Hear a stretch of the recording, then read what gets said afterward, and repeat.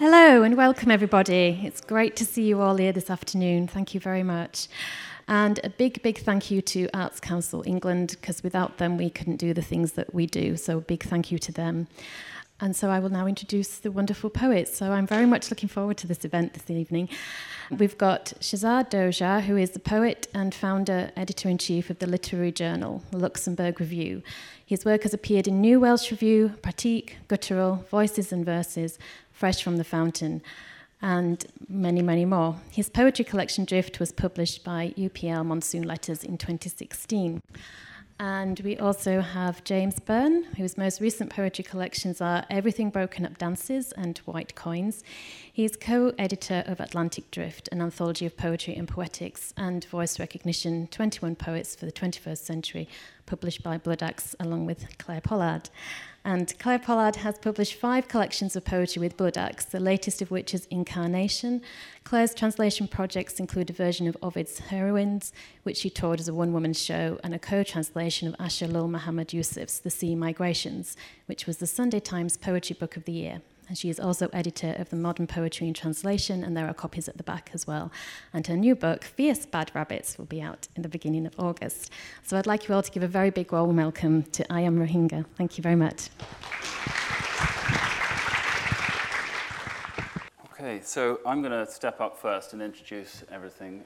Thanks all for coming. It's good to see you. And my name's James, as you just heard, and this is Shezar as well, my co-editor of this book. This book, in fact. Yeah, I Am Rohingya. This is the first reading of the anthology in the country. It's the first official launch of the book, so thanks so much for coming. In a moment, I'm going to give you some context of what propels the necessity of our reading and discussion today on Rohingya poetry. But first, I thought I would just say a few thank yous. So firstly, thank you to Ledbury. It's really great to be back here again. Thanks to Philippa, to Chloe, to all the staff. It's just the best poetry festival in the country, really, isn't it? We're all in agreement? Yeah? Thank you.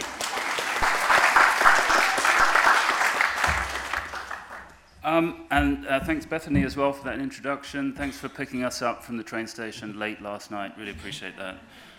Thanks also to ARC Publications, who are here, Tony and Angela, who do such extraordinary work for poetry in translation and poetry in English also. They've really, I'm just going to hold it up one more time, last time for a while. They have made such a beautiful book here, and I think a really timely and important anthology. So, I Am a Rohingya, poetry from the refugee camps and beyond. I have to thank Shezar as well, my co-editor and friend. And it's really been such a deep and immersive experience for us, hasn't it? We went to the refugee camps, which are the largest refugee camps in the world. Over 1 million people are living there, very precariously. And we ran the first poetry workshops in those refugee camps. I have to thank also an extraordinary visionary, Runa Khan, as well, who is here. There's Runa right at the front, who helped enable us to facilitate the poetry workshops in the camps. Runa runs Friendship NGO, so you can find out more about Friendship if you Google them, doing amazing work. So as I say, there are 1 million people, over 1 million people displaced, and it's the largest refugee camp in the world. There are also, and perhaps you don't know this, but there are 200,000 people who are also trapped. They can't get into the camps. They're trapped in a genocide zone. It's been called genocide zone, which is in between Myanmar and Cox's Bazar, where the camps are. Most of all, I want to thank all the poets who contributed to this book.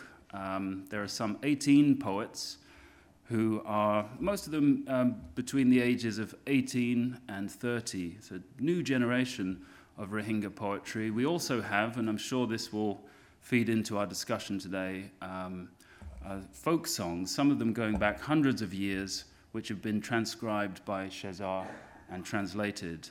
So there are sort of 2 strands of Rohingya poetry that will be part of our discussion today. And also, I have to thank Claire. It's really good to work with you always. Good to see you again. We're going to start with a video, which is from a young poet in the refugee camp. I'll just tell you a little bit about him. He writes, as most Rohingya poets do, under a pseudonym. His is Pacifist Farouk. And, well, he loves football, he loves acting, he loves poetry, and he was born in 2000 in northern Rakhine State in Myanmar, and he completed his education in 2006. But as with really all Rohingya, he was denied further education. So his dream is simply to go to a university and to be a poet, and he's a great poet. Please welcome Pacifist Farouk, a video from the camps. Great. Pacifist Farouk. I'm a young Rohingya poet. I'm a teacher, I'm a translator, I'm a footballer, I'm from a Burmese singer and songwriter. I was born and raised in Butidon, North Arakan state of Myanmar. Alhamdulillah, I completed my matriculation exam with 2 distinction on 2016, but I could not pursue my higher education simply because I'm a Rohingya. However, during genocidal operation of Tamador, I narrowly escaped from genocide and live here as a refugee in the world's largest refugee camp of Bangladesh. Today, I don't want to tell you much about me because you may know about me through the poem I'm gonna read today.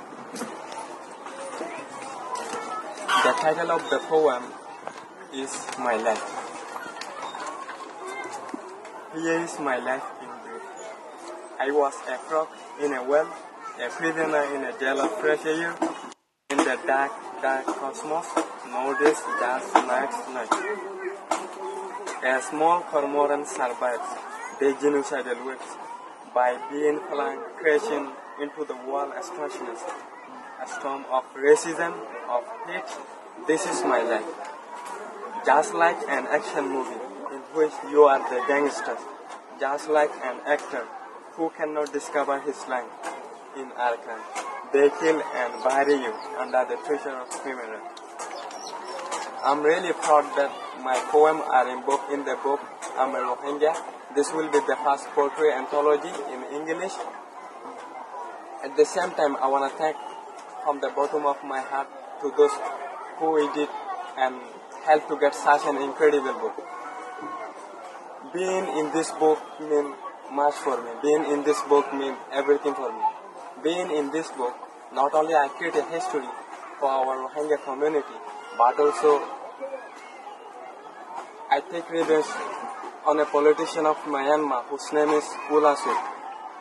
On the 1st of October 2017, while my people are being killed in Arakan, he said in a press release, Rohingya are illiterate, Rohingya know nothing about education. On that day, I wrote it down on my notepad. That's why I take revenge on him being in the book of Rohingya. That's why I prove that Rohingya can be everything as long as they give us opportunity. But still I have one more revenge to take on our own government, that is to join and study in any university of the world while they don't want us. They prevent us from joining university within our own country. It's very shameful for me. Publishing such a good book, we can inspire our youth, we can inspire our community to work hard for our rights, which our government denies. This will help our community a lot. This is very good initiative. This is good initiative for us. Through the poem, people across the world can hear the suffering of our people inside and outside of Arakan.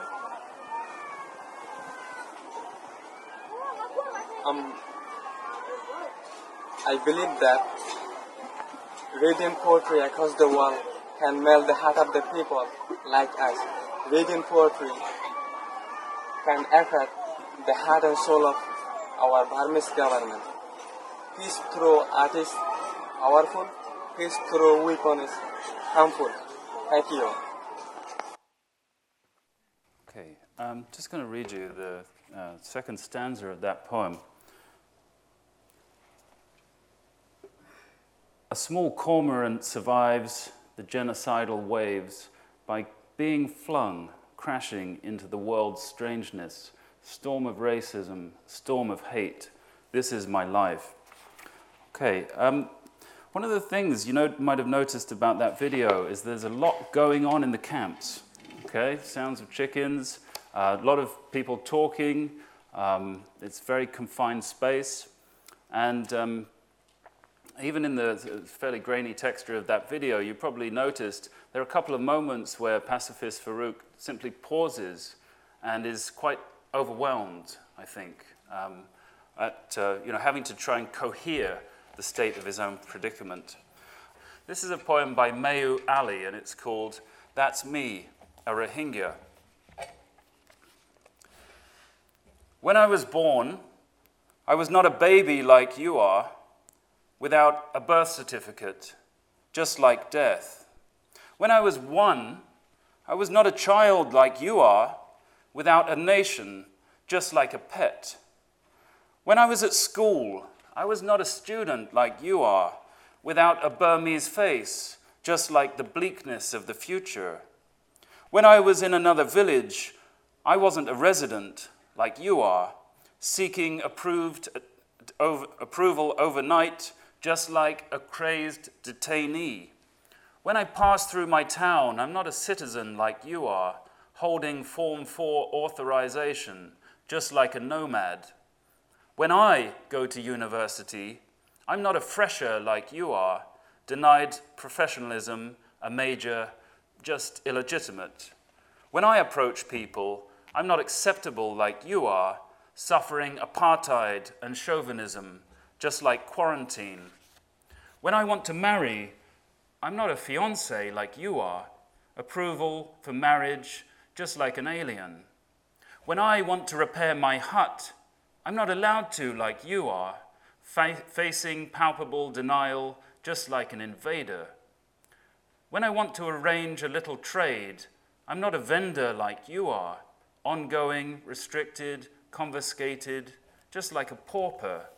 When I apply for the civil service, I'm not a candidate like you are, receiving the motive of rejection, just like someone segregated. When hospitalized in the state-run clinic, I'm not the favorite patient like you are, marginalized, discriminated, just like an outsider.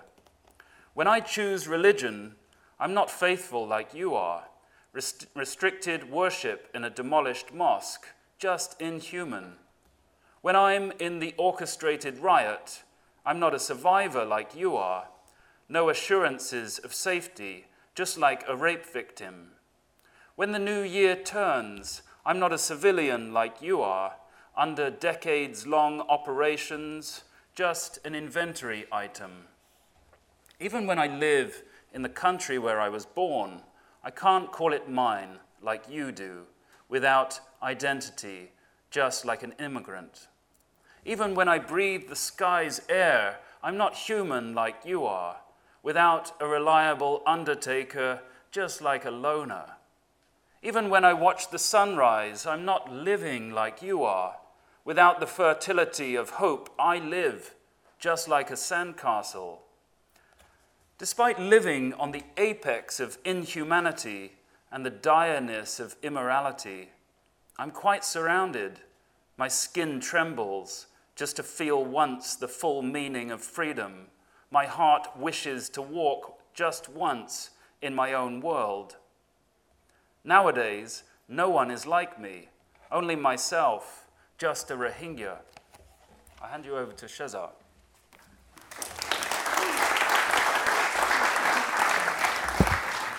Hi there. So this is a translation of one of the songs that I had collected on my first trip down, no, on my second trip down in the Rohingya camps from this wonderful singer, Johnny Alam.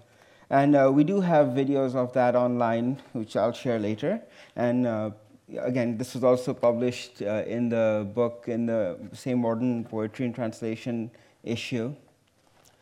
This is Love Song, sung to me by Johnny Alam and transcribed by Bilkis Akhtar and translated by myself. Molly Mer Bordala. En route to her house, they, 3 or 4, traveled and feared what the tiger will do after it has consumed. I have no fear of this tiger. In my dreams as I sleep, I hear her like a witch doctor. She remains unafraid, chews pan constantly. I discover Hajira's fragrance on the bird's handkerchief. Near the king's palace, the rich build houses of tin. They weigh grain to be sold at the marketplace.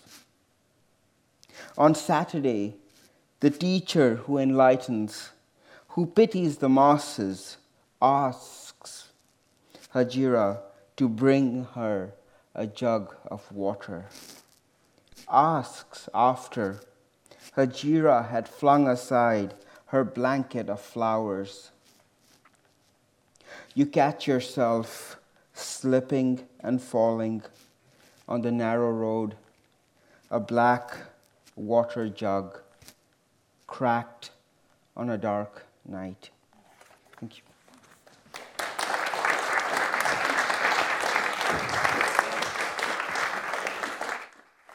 Thank you.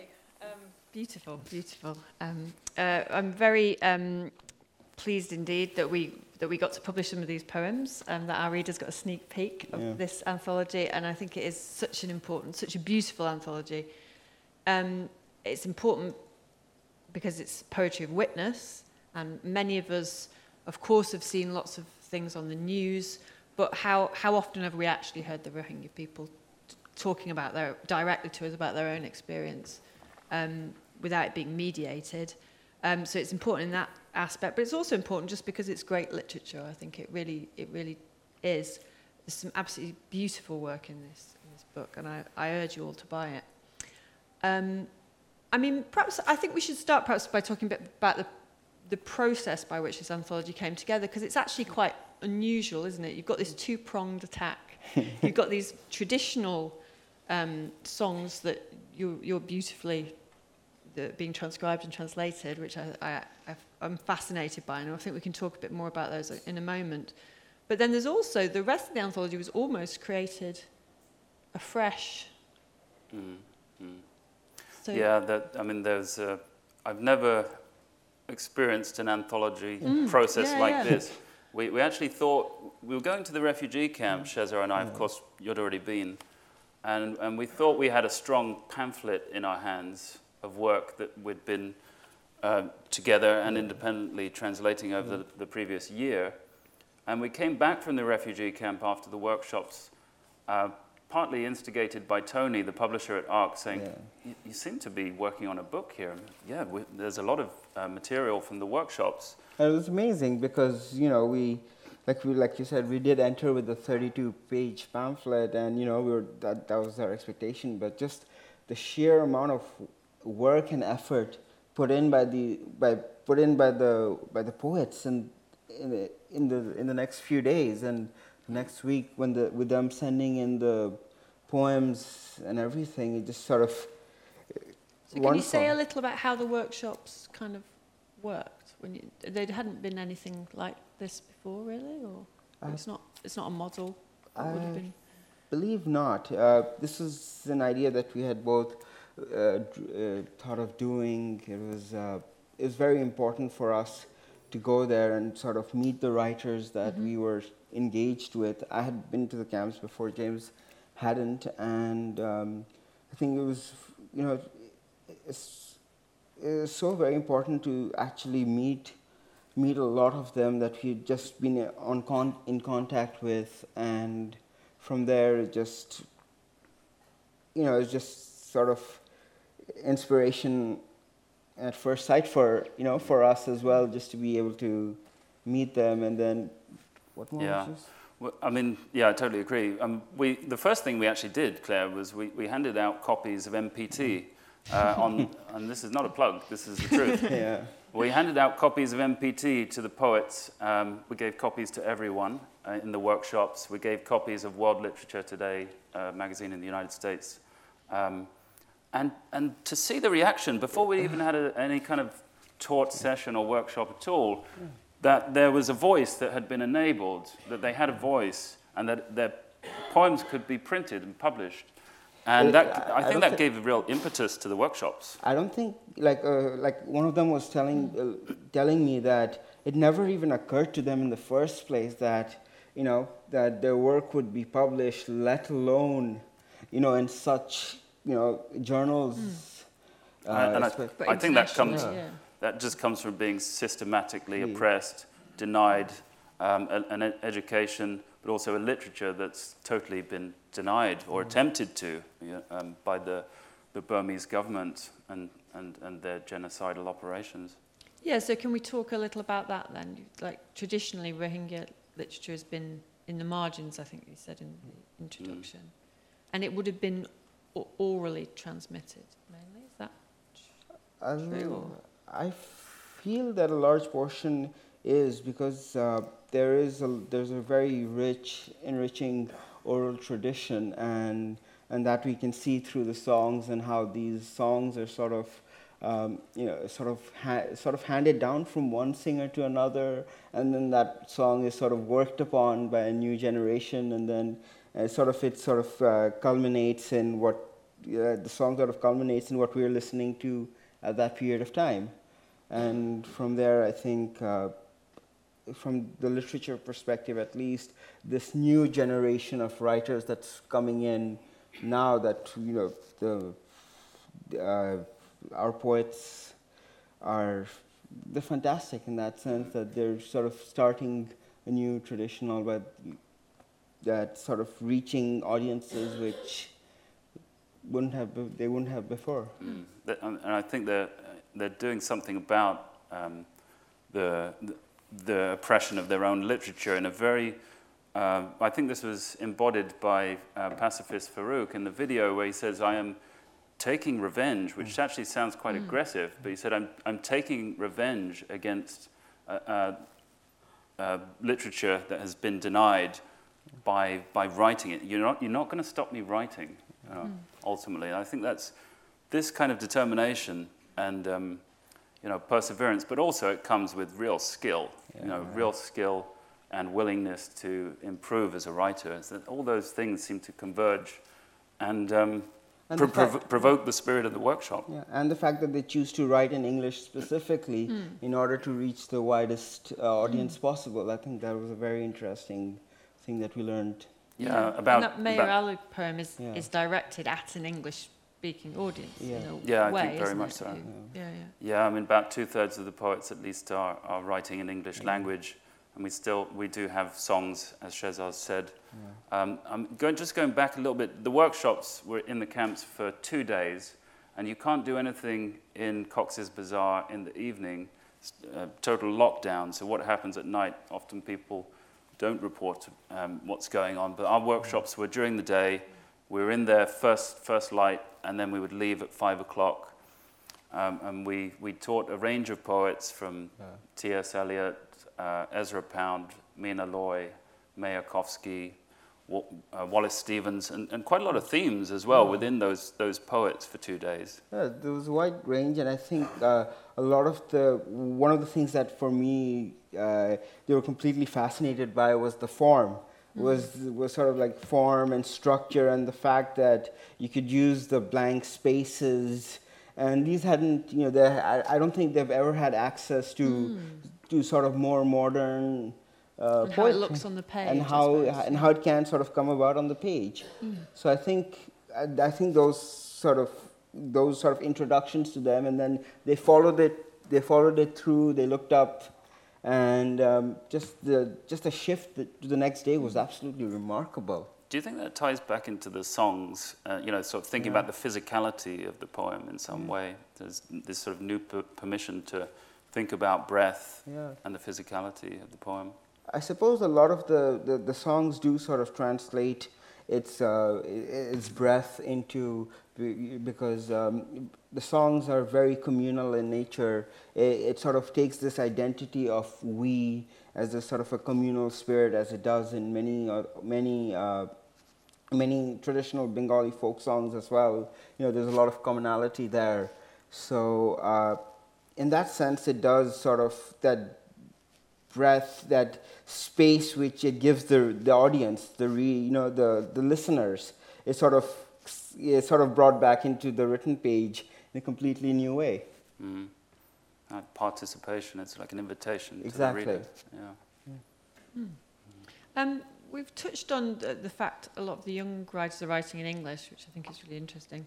But also, perhaps we should talk about there's a whole melting pot of different language influences and things going on here, isn't there? And different ways of writing and so on. Could we say first of all something about the Rohingya language itself, because people might not even know of the language. Mm-hmm. So. Yeah, do you want to? Please, sir. Yeah, it's a literature which is basically still on the point of extermination. So there is a book coming out later this year called Endangered Languages, I think, which we have the poem song that Shezar just read. There are two ways of considering the language in terms of it can be written in the Arabic script, or it can be written in Bengali in Bangla. And you were working on the Bangla side. I was working actually on the Bangla side of it, sort of when the songs are sort of transcribed into Bengali, and then from there I was taking that and translating it, and I think it's down to a lot of the oral, like the systematic oppression that's been there, that the sort of the development of the language, because it's been not allowed to sort of be written down. It's to be sort of taught. It's been sort of been interesting to sort of use that as to sort of transcribe it down to the Bengali format and then sort of translate it down from there. So do many people still speak it in the camps? Yeah, it's mostly spoken, but much less written. Much less written. And actually, there is a third way, which is to write the Rohingya language in English as well. That's what some of the younger generation are doing, because they haven't got access to writing in the original script. It was very interesting. If you remember in Chittagong, we had done a reading over there, and we had a couple of Rohingya poets reciting their work, and a member of the audience had said that it had remarked how very close to Bengali, at least on an oral level, it sounded. So there is a lot of sort of, it has its own unique feature as its own language, and it's also a blending, it's a melange of, that kind of, from that area as well, the regional languages. So that was a really interesting day in Chittagong. So that was just before we went to the camps. Chittagong is in Bangladesh, a few hours from Dhaka, and actually, in this case, we were working not with refugees who live in the camps, but with young Rohingya poets who have gained a place on a college course. But interestingly, they are not allowed to, in fact, it would be unwise to use their Rohingya name. So they have a new name at a college, and they're constantly in fear that their real identity would be discovered.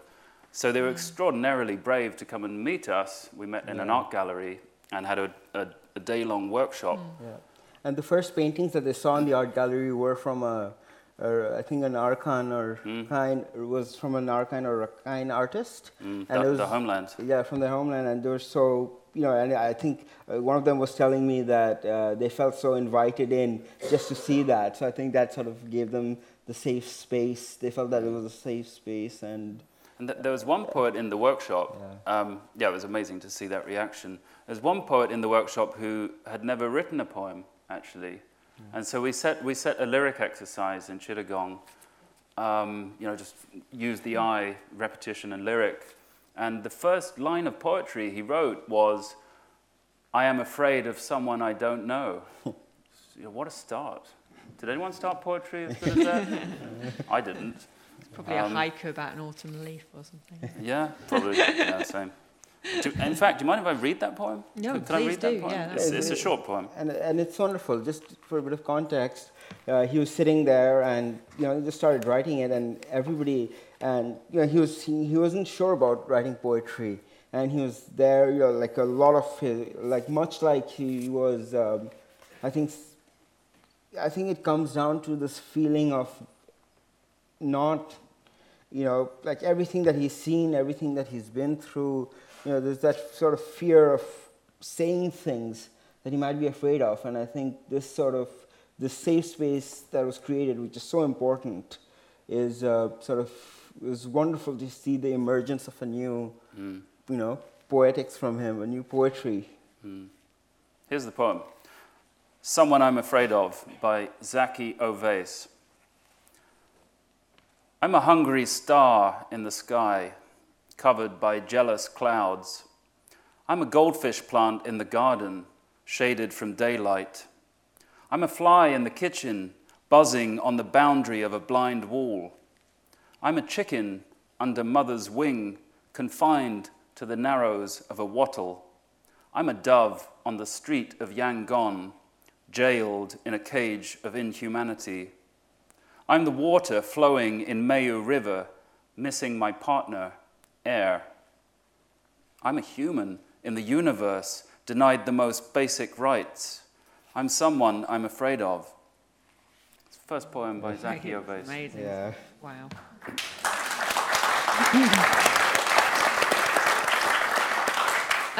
You touched then on names and the risks attached to naming for various reasons.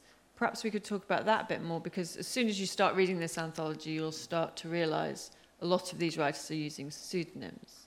And we were talking about how, obviously, in some ways that is a very sensible decision, because the people could be at risk. But it's also actually part of a tradition as well, and kind of an aesthetic.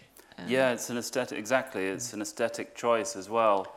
We have quite a lot of poets in this book whose first name under the pseudonym is Ro, and Ro obviously is a choice for Rohingya. So again, it's to create awareness. And it comes from that sense of communality, to put the we before the I, and you have therefore the communal identity as well.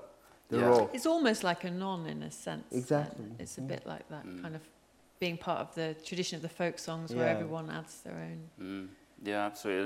And it's interesting, sort of turn from the conventional lyric for the communal gesture, which I think is quite heartening in these times. And then often there's a few pacifists. There's a couple of pacifists, yeah. I mean, you see, going back to the first video that you saw, this idea of activist pacifist, which others have written about this. The Australian poet John Kinsella self-defines as an activist pacifist. So you do have very activist sensibility here, but non-violent, and I think that's really admirable, given every poet we worked with has experienced something really deeply traumatic. Either they've had perhaps their mother or father have been killed in front of them, or at the very least their hut has been torched, and they've had to flee and see devastation during that fleeing. Yeah. And this goes back to the poetry of witness as well. I mean, coming through and seeing seeing everything that they've gone through. It's incredible how resilient all these writers are, and to be able to create such beautiful art, to be able to create such beautiful poetry from that, it's truly a remarkable achievement. And that must have felt, in the workshops, that must have been something you were, a risk in the workshops, that there's such material that I don't know how you dealt with that, but I guess you didn't want to ask people to approach that stuff directly, but in another way they want to find a form or a shape or a way to process or articulate that material. Absolutely. I think that's really important, actually, sort of the ethic sensibility of the workshop as well. We weren't looking for particular poems to be written. We did set some exercises, and just things would organically emerge. I'll just give you an example. I was, setting an exercise on Wallace Stevens. You know the poem, 13 Ways? Of course you do. 13 Ways of Looking at a Blackbird. I just said, well, could you write, 13 ways of looking at something? And a wonderful young poet called Mohammed said, I want to write a poem called 13 Ways of Looking at a Passport. But of course, he doesn't have a passport. So, there it is. There's the sort of, it does strip down to sometimes the most sort of the bare, raw emotion. There he conceived something extraordinary, but couldn't write it. It was the same sense for we had set an sort of exercise as a sonic ekphrasis, and I was playing some music for them, some very haunting music, and I told them to just see where the music sort of takes them, and one or two really wonderful pieces were beginning to emerge from that. Some of them were just drawing all over the page, closing their eyes and then seeing where the music sort of took them. And then some of them said that they couldn't write because it was, the music was very powerful and too raw. It was too raw. So we had like a wide range of different exercises, which I felt we tried to sort of bring about everybody's... Give people the space. Exactly, and not force anything on them, but let it come from them. I think that's really important, just in general for my own poetics as well, which is, the possibilities of error. The idea that things can emerge, not necessarily by accident, there is thinking, but the possibilities of chance and perception, just trusting this. And I must say, everyone in the workshop was just so keyed into to try things out. Given what again, I know we're repeating this, what they've been through, it's just extraordinary, the trust. Of course, every poetry workshop only works because of trust. But that was there right from the beginning. We had a poet who was not there, who did not return the second day because unfortunately there was a fire in the camp. In the camps. And I think he had sent us everything that he had taken in from the first day, he sent us a poem after that. And it's wonderful to see how they sort of all kept in touch after that. And, the safe space that, which is so very important, is sort of continuing on from there. Yeah, absolutely. And you can see just how dry it is. You can see just from this image. I don't know if Shezar, you want to say anything about the land where the camps are, but it's not just that people are living in makeshift huts, as I say in the introduction, that are airless in the boiling sun, so kind of flammable, but also the ground itself is eroding. And it used to be a national park there. Yeah, it was the reservation, it was the forest, all of these were complete lines of forests, and that were sort of cut down and made way for these camps. And I think because of that, there's a lot of risks of erosions and floods and things happening. But yeah, that's true. The present moment is so dangerous, isn't it? Yeah, you think plus the fires as well. The fire and another monsoon next year. Will these huts survive? But also, they have survived for a long time. Cox's Bazaar, I don't know if you know, but it goes back to Hiram Cox, 1797. So he wanted to establish what he called wastelands to create a chowkee being a prison. These are his words. And he was working for the East India Company, and he wanted to create a chowkee for immigrants, as he said. But just to give some context here, the Rohingya from Arakan, they had a perfectly successful and extraordinary way of living that in their homeland, they had their own kings, and this was all stripped away. So for hundreds of years now, and this is where we are at the present moment with this. I mean, the land is.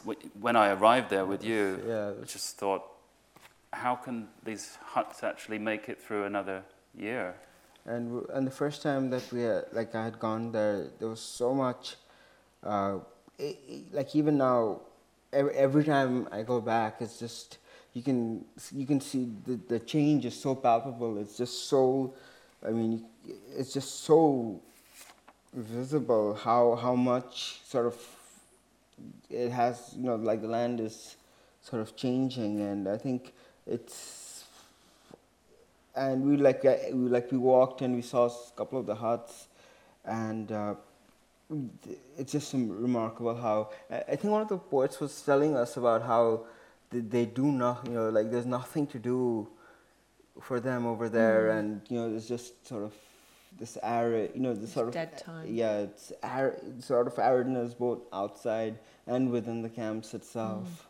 Yeah. I mean, the schools are not even allowed to be called schools in the camps. So though there are some extraordinary things happening with education, for example, Friendship, who we worked with, there is continued oppression in the camps. Because denial of education is, of course, we've not mentioned that, but it's something that's happened It's in Myanmar systematic. for many years. Yeah, It's very systematic. Yeah. I mean, continually through the history in Myanmar. There's an interview right at the end of this book, actually, by Mayu, who says, I asked him about, what it's like to be a Rohingya poet, a kind of generic question. And he said, well, in Myanmar, I wasn't allowed to be a poet. If you're Rohingya, you cannot be a poet. So it gives you a sense of just the kind of deprivation. I think we better see if anyone in the audience has any questions. Sure. Yeah.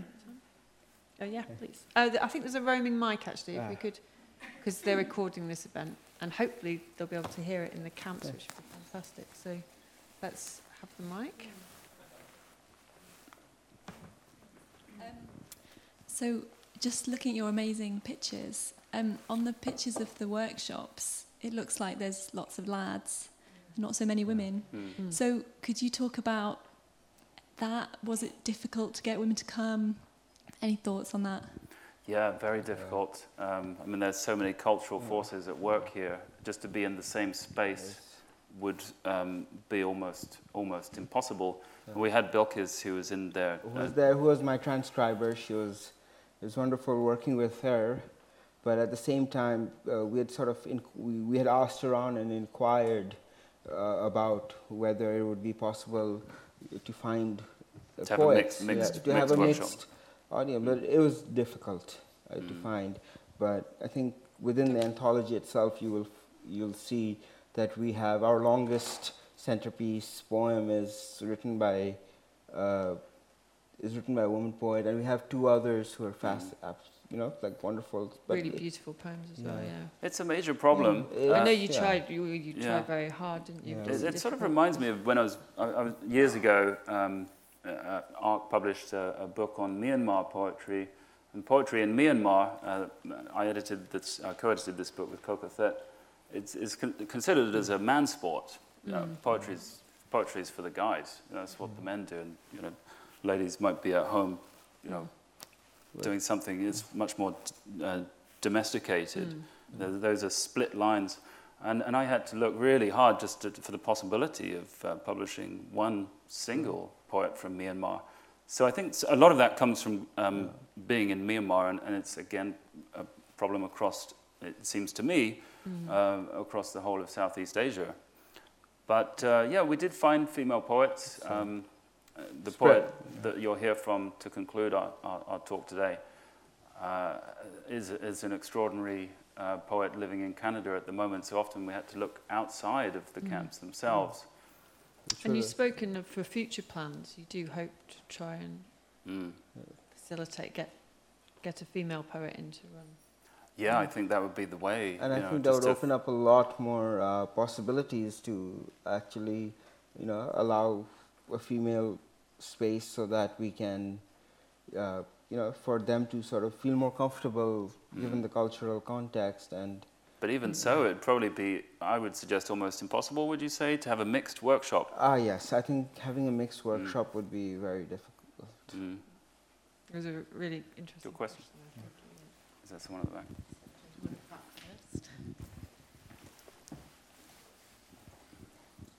I'm deeply uneducated, but I think it would be very useful for us to know, and certainly for myself, to know how you can define the Rohingya problem in Myanmar. Where on earth did it come from? Why were they so despised and treated as a degenerate other class? Well, it's a good question. We could ask the same question of refugees all over the world, perhaps. But of course, I understand. Yeah. So, I mean, well, I gave you a bit of backstory there with Captain Cox. I suppose it was part of an idea to really divide and rule the country, which was the colonial agenda. So, I mean, that's partly why the kingdoms were broken up. I mean, I think that's fair to say. Yeah. Another question? Yeah, this lady here has been waving vibrantly. I'd just like to ask you, how did you select these poets and how did they know you were coming? Yeah, that was an interesting part of the process, wasn't it? It goes back to how we started working in the first place. James was working with Mayu and I was working separately with the translations, and I think once we had sort of gone through some of the poets together, I think there's a lot of similar tastes in what we consider, and it's just for the anthology. Are you in particular about the anthology, or? No, I meant for the workshops. For the workshops. For the workshops. Yeah, so, like Shezar says, I mean, I was working with Mayu, and once it became apparent that I was going to visit Bangladesh with you and go to the camps, we asked widely, just to refer to the earlier question, trying to get a balance of gender. And Mayu set the workshops up with us, even though it was too dangerous, in fact, for him to participate in the workshops himself. So a really remarkable thing he did there. Yeah. So he used his contacts to sort of find people who were interested in that. This sort of points towards the future as well, because there's some, again, really vigorously writing the community. There's the Rohingya Art Garden, totally online through Facebook, and they've set up their own writing communities, which is just really great to see. This happened just before we arrived, and it's now thriving. There's lots of Rohingya poets who are emerging from this very platform. And they're publishing there, and they're sort of creating their own space, which is wonderful to see. Yeah. Oh, okay. Someone's got to finish it. I promised first. The last question. Hi. Can you tell us a bit about the process after the workshops in terms of editing and trying to correspond in the build-up to the book? Because I imagine that was really hard, like how you communicated with the poets and things. Yeah, do you mind if I take this one? Yeah. So Shezar was still in Bangladesh when I left Bangladesh, and actually jet lag was really useful. So I would get up at 5 o'clock in the morning and phone or Skype with Shezar. Would go through poems. Poems were coming in all the time. Sometimes it's 10 poems a day. Very close to that. Yeah. A lot of poems, and we would send back some suggestions if there were, and often there were. Like Shezar said earlier, we'd think about possibilities of form, which were quite new to the Rohingya poets themselves, and that was pretty rapid. In 2 weeks we edited what became doubled the size of the book, and edited the book in 2 weeks from there. It was also important. Another important part of the editorial process that that I feel afterwards was that we worked like everything that we had done in the workshops alongside when we were emailing them and we were like sending in suggestions, or they were sending in their work. We were still working with them through the emails and explaining every sort of editorial decisions, and then then, being their poems, they were agreeing. They were thinking about how to use that form and space, and I think, and even afterwards, they sort of their newer works after that, they started using. They started thinking about that and sort of going into it, and then their new works reflected. So I think, yeah, trying to sort of create help create a new poetics. And, everyone's really, I think, taken to it and writing really well now. So the literature, it's good to sort of step away and just to see the kind of writing that's emerged since. I know we haven't got. How much time do we have left? Because we've got a video to play. Just not really very long. Do you mind if we read one part, or is I think that'd be nice. Is that right to read one? Okay, so we're gonna close with a video, and I'd like to make time for it. Do you mind if I just read a poem before that as well? So one quick poem.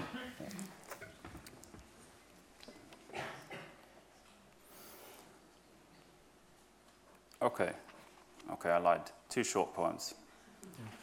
Romeroos, the cut bud. Grandma planted a seed. A few days later, it turned into twin plants. They grew together like old friends, green leaves like butterfly wings. My drunk uncle came and cut one bud, breath in silence. The other lives, a bud bearing white flowers beside the cut bud. No scope for friendship. This is a poem by Theda Shania. She's writing a poem about the first day at school, and just a couple of quick notes on this poem. So when she says kala, a kala is a racial slur, particularly used for Rohingya by Burmese Buddhists, and it means foreigner. And Sama is a school madam or teacher. First day at school. In the morning, I was so excited. I went to school early to find a seat at the front of the class. This chair is not for a color, Samaya told me. And she sent me to the back, and I shredded. That day, the lesson was discrimination, not curriculum. The illnesses of the heart. I went to school smiling, came back crying. And we'll play the video from a wonderful poet called Yasmin Ullah, who I'll just give you a little bit from her, from her bio. Sorry, she'll say this in the video, so I'll just read something else. But she now lives in Canada, and she's president of the Rohingya Human Rights Network, which is a non-profit group led by activists across Canada, and it looks to advocate and raise public awareness of the particularities of the Rohingya genocide. So this is a video from Yasmin Ullah, and thanks everyone for being here and for listening. And I'd like to just say one more thing. Sure. Yeah. If like with the song collections, there's some of the songs, like the ones I've read and are in the book, can all be found on, if you search on YouTube, Raw Archive 2019. They can be found through that. You can listen to the songs that are there, and hopefully, it'll lead to more open translations and sort of more spaces for these works to be recorded and sent in, and I think ARC will put those links up on the official. This is the unofficial launch. Well, this is the official launch, but the book is out at the end of the month. So if you snaffle it up today, you're getting early copies. Yeah. But those links will be on the website. Yeah. So look for ARC Publications. Thank you. Hello, everyone. My name is Yasmin Ullah. I am a Rohingya. I was born in the northern Rakhine state of Myanmar. And my family fled to Thailand in 1995, and we remained refugee and stateless there for a number of years until 2011, when we were helped by some very kind Canadians who helped us not only to sponsor us to Canada, but also helped us resettle here. And I currently live in Vancouver, one of the most beautiful cities off the west coast of Canada. And today I just wanted to share with you parts of my poem called Birth.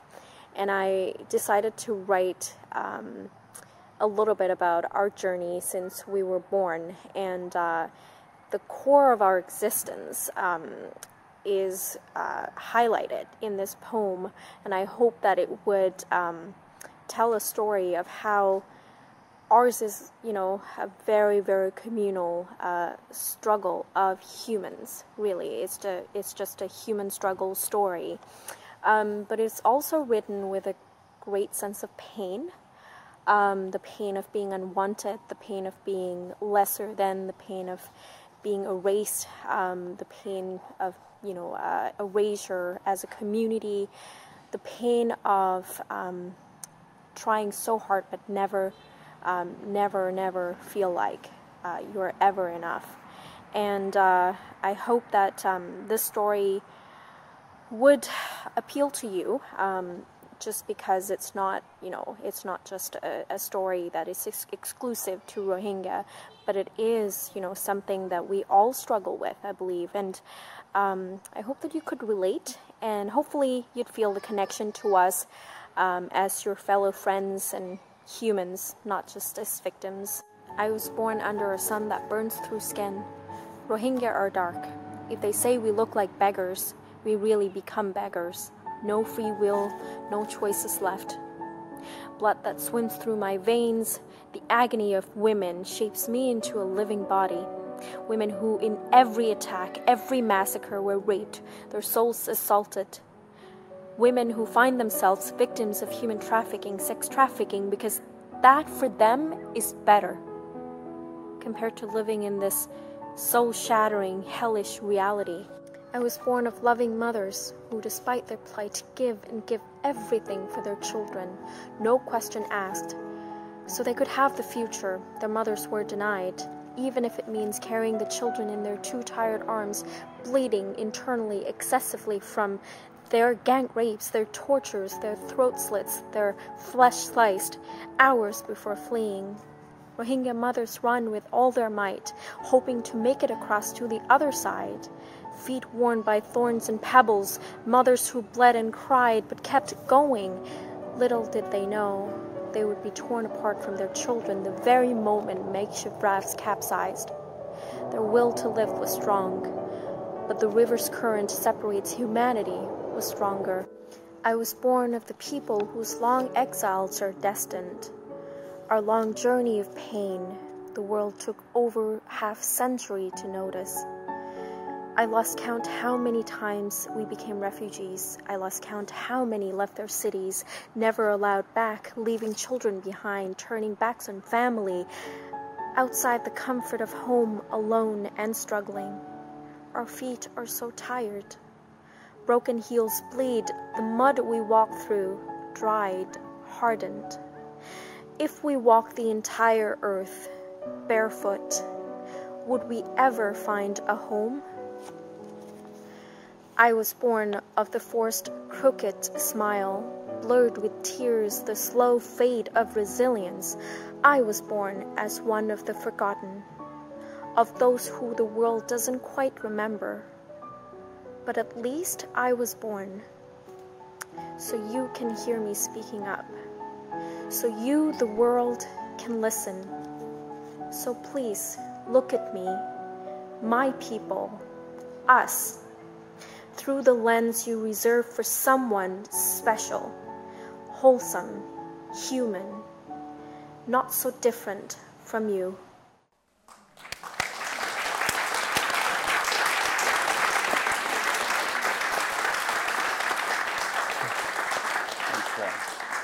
Almost crying there, actually. That's very, very moving. Wow. And congratulations, Shizar and James and Ark, on this such an important book. And we're all very honoured to be here for its launch. Thank you very much. Thanks, Claire. Thank you. Thank you.